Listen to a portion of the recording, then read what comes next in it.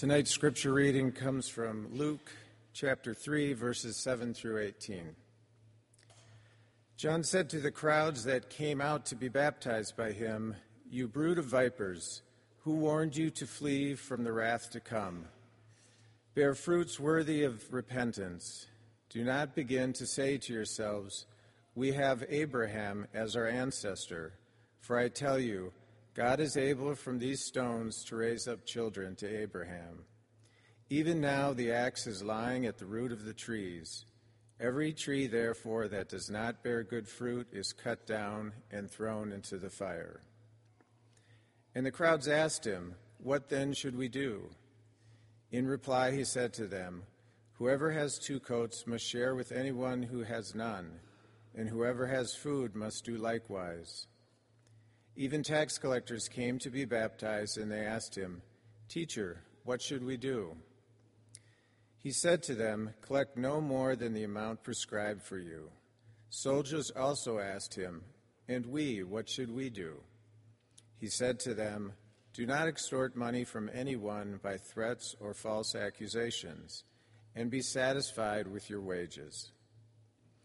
As the people were filled with expectation, and all were questioning in their hearts concerning John, whether he might be the Messiah, John answered all of them by saying, "I baptize you with water, but one who is more powerful than I is coming. I am not worthy to untie the thong of his sandals. He will baptize you with the Holy Spirit and fire. His winnowing fork is in his hand, to clear the threshing floor and to gather the wheat into his granary. But the chaff he will burn with unquenchable fire." So, with many other exhortations, he proclaimed the good news to the people. The word of the Lord.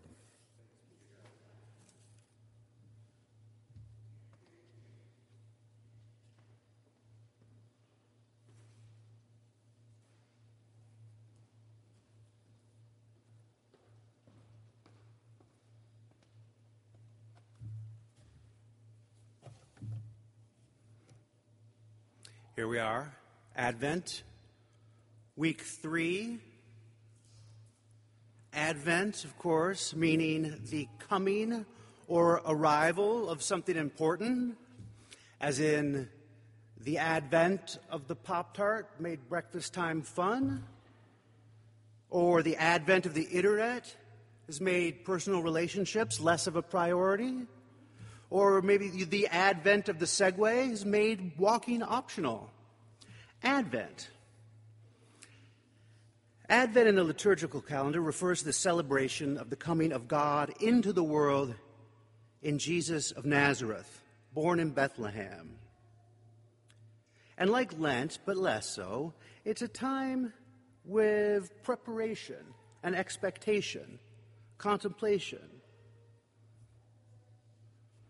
In this time now of expectation, this anticipation of the celebration of the birth of Jesus, I'm going to talk about snakes. There are snakes in the Bible. Some well known, others not as much. They crawl on their bellies through the book of Genesis all the way to Revelation.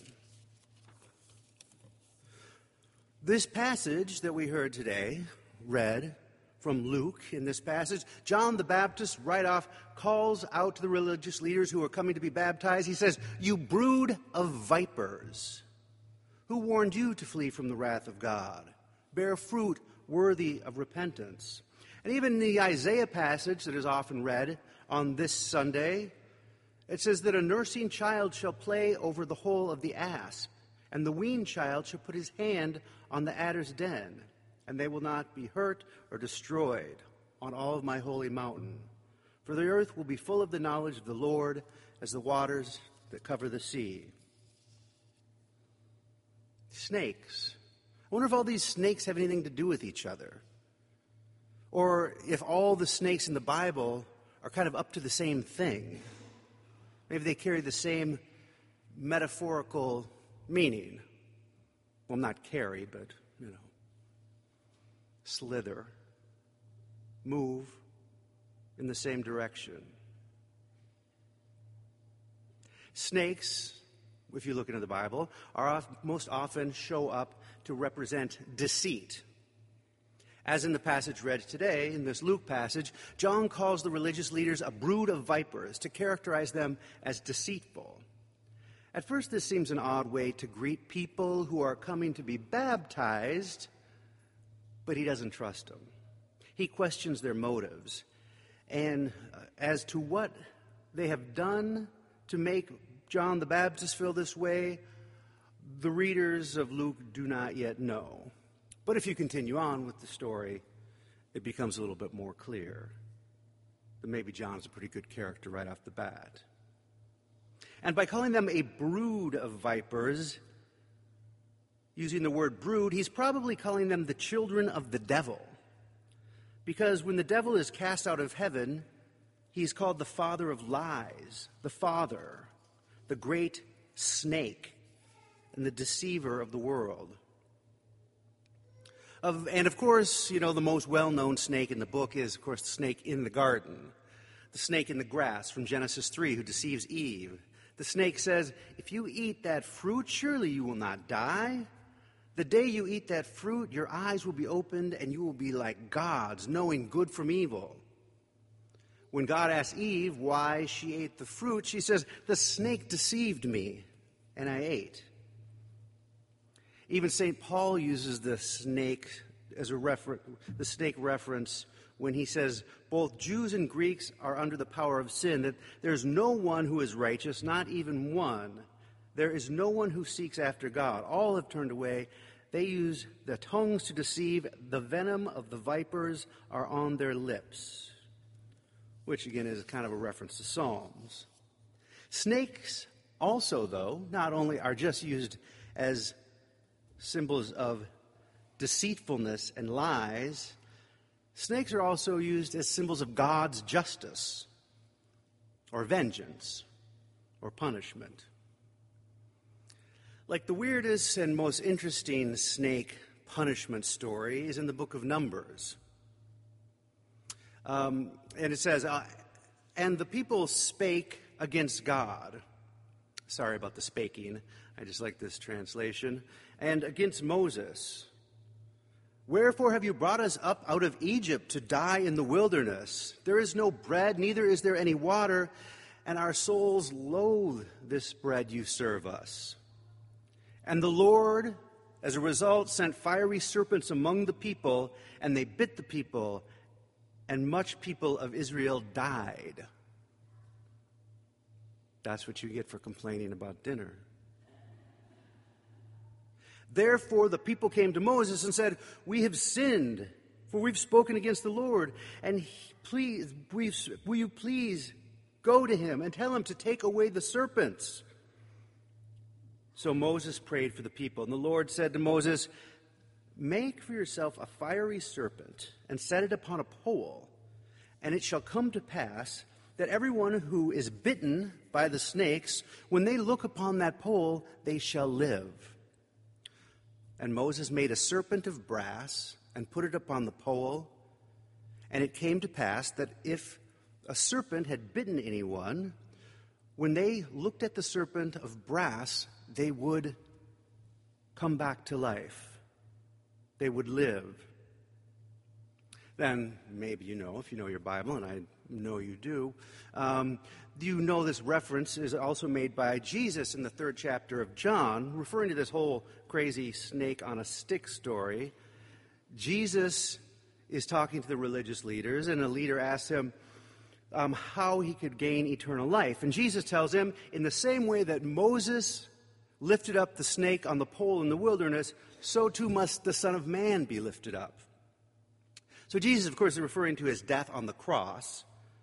So as Moses lifted up the snake on a pole so that anyone who looked at it would live, like that, Jesus would be lifted up on a cross in his crucifixion, and anyone who looked upon that would live. Now, this is different from other snake as punishment stories here, because this is also a snake as savior story, which you don't find a lot of. Snakes. It's hard to catch these snakes in the Bible. They're going everywhere, different directions. Sometimes they're working for the devil. Sometimes they're working for God. Sometimes they're just things to be afraid of. And sometimes things to marvel at. As in Proverbs, when the poet there says, 3 things which are too wonderful for me. No, 4, which I do not know. The way that the eagle is in the air, the way of the snake on the rock, the way of the ship on the sea, and the way of man with a woman. I would not put all those 4 mysteries together, but in the hunting of snakes in the Bible here, tracking them down, you read a lot of articles. A lot of articles that are written that are very passionately want to set the record straight. They really want to straighten out this misconception that the Bible thinks snakes are bad. Quite a few of these are written by members of what I found is the Christian Herpetologist Society. I don't know who would have guessed that were a lot of biblical scholar snake scientists around, but I guess there are Christians under about every rock. One article took the Genesis account line by line to show that God created the snake and that it was in the garden, so it was extension. By extension, good, because it was in the garden. And maybe it is the devil who deceived the snake. So the snake was not bad. And then he added, by way of his reasoning, that probably meant that not only was the snake not bad, but the woman probably wasn't bad either. Another herpetologist for Christ concludes his article, so does the Bible call snakes evil? No. If you glance through the verses, you will never find any place where snakes are specifically called evil critters. Rather, the snake is used as a symbol for everything from Satan to alcohol, from lying to wisdom, quite a range. Symbolism is used to make it clearer to understand something, easier, and does not denote inherent characteristics, it says. For example, the dove is used as a symbol for the Holy Spirit in the New Testament, but there is nothing particularly holy about a bird. I wonder what the Christian ornithologist would say about that. So this brings me back to the odd snake as God's judgment, snake as man's salvation story. I found another reference to this story in 2 Kings. Now it came to pass, the 3rd year of Hoshea, son of Elah, king of Israel, that Hezekiah, the son of Aziz, king of Judah, began to reign. And he did that which was right in the sight of the Lord, according to all the laws of David his father. He removed all the places to worship foreign gods. He broke all the images. He cut down all the groves dedicated to the foreign gods. And he broke into pieces the brass serpent that Moses had made. For all those days, the children of Israel had burnt incense and prayed, calling it the hissing snake.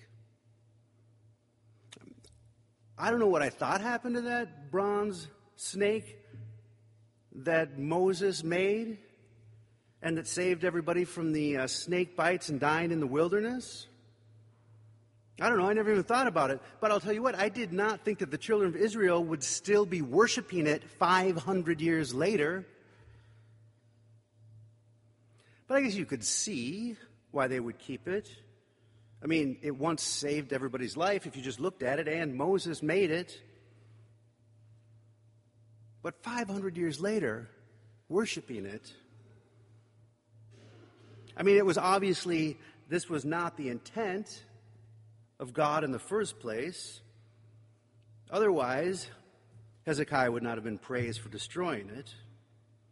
This instrument of God's life-giving salvation at that time was then turned into an idol worthy of destruction. So then why does John's Jesus use this very same thing as a symbol of God's definitive act of salvation? These snakes move around. They go in different directions. They're hard to catch.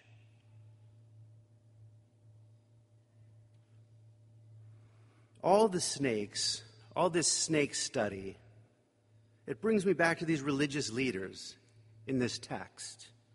And why John didn't trust them, maybe. Why he questioned their motives. I think he knew or he suspected something very basic about what it means to be human, about our human interactions with God. We make religions. God doesn't. We make religious rules. We make idols. We are idol worshipers. God acts, meets us at a time or place, and we worship that time and place. Or we take part of our interaction with God, part maybe that we can control, that we can maybe quantify, and we make that God. We worship the things we can control. But maybe God is more like a snake that moves fast and is hard to catch. An idol is something dead, has no life. We worship at the altar of a stagnant pool. No life, filled with dead things. But God is not dead. God is not like that snake stuck on a pole for 500 years. So now what do we look forward to 2,000 years later? What are we looking forward to? What do we anticipate in this coming of the Christ child? What do we celebrate? Is it a dead thing? Stiff plaster, plastic? Or can we find in this something that makes us alive again? That strips from us obligation? That sparks in us something that we desire to pursue? I'm not saying go throw out your Christmas trees. I'm saying just know, or let's just try and figure out what is dead.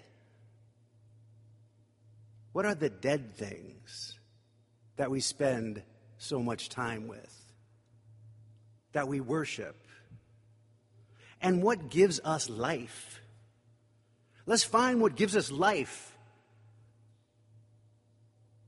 and celebrate it.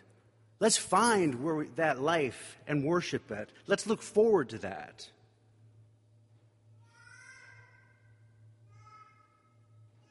Look around.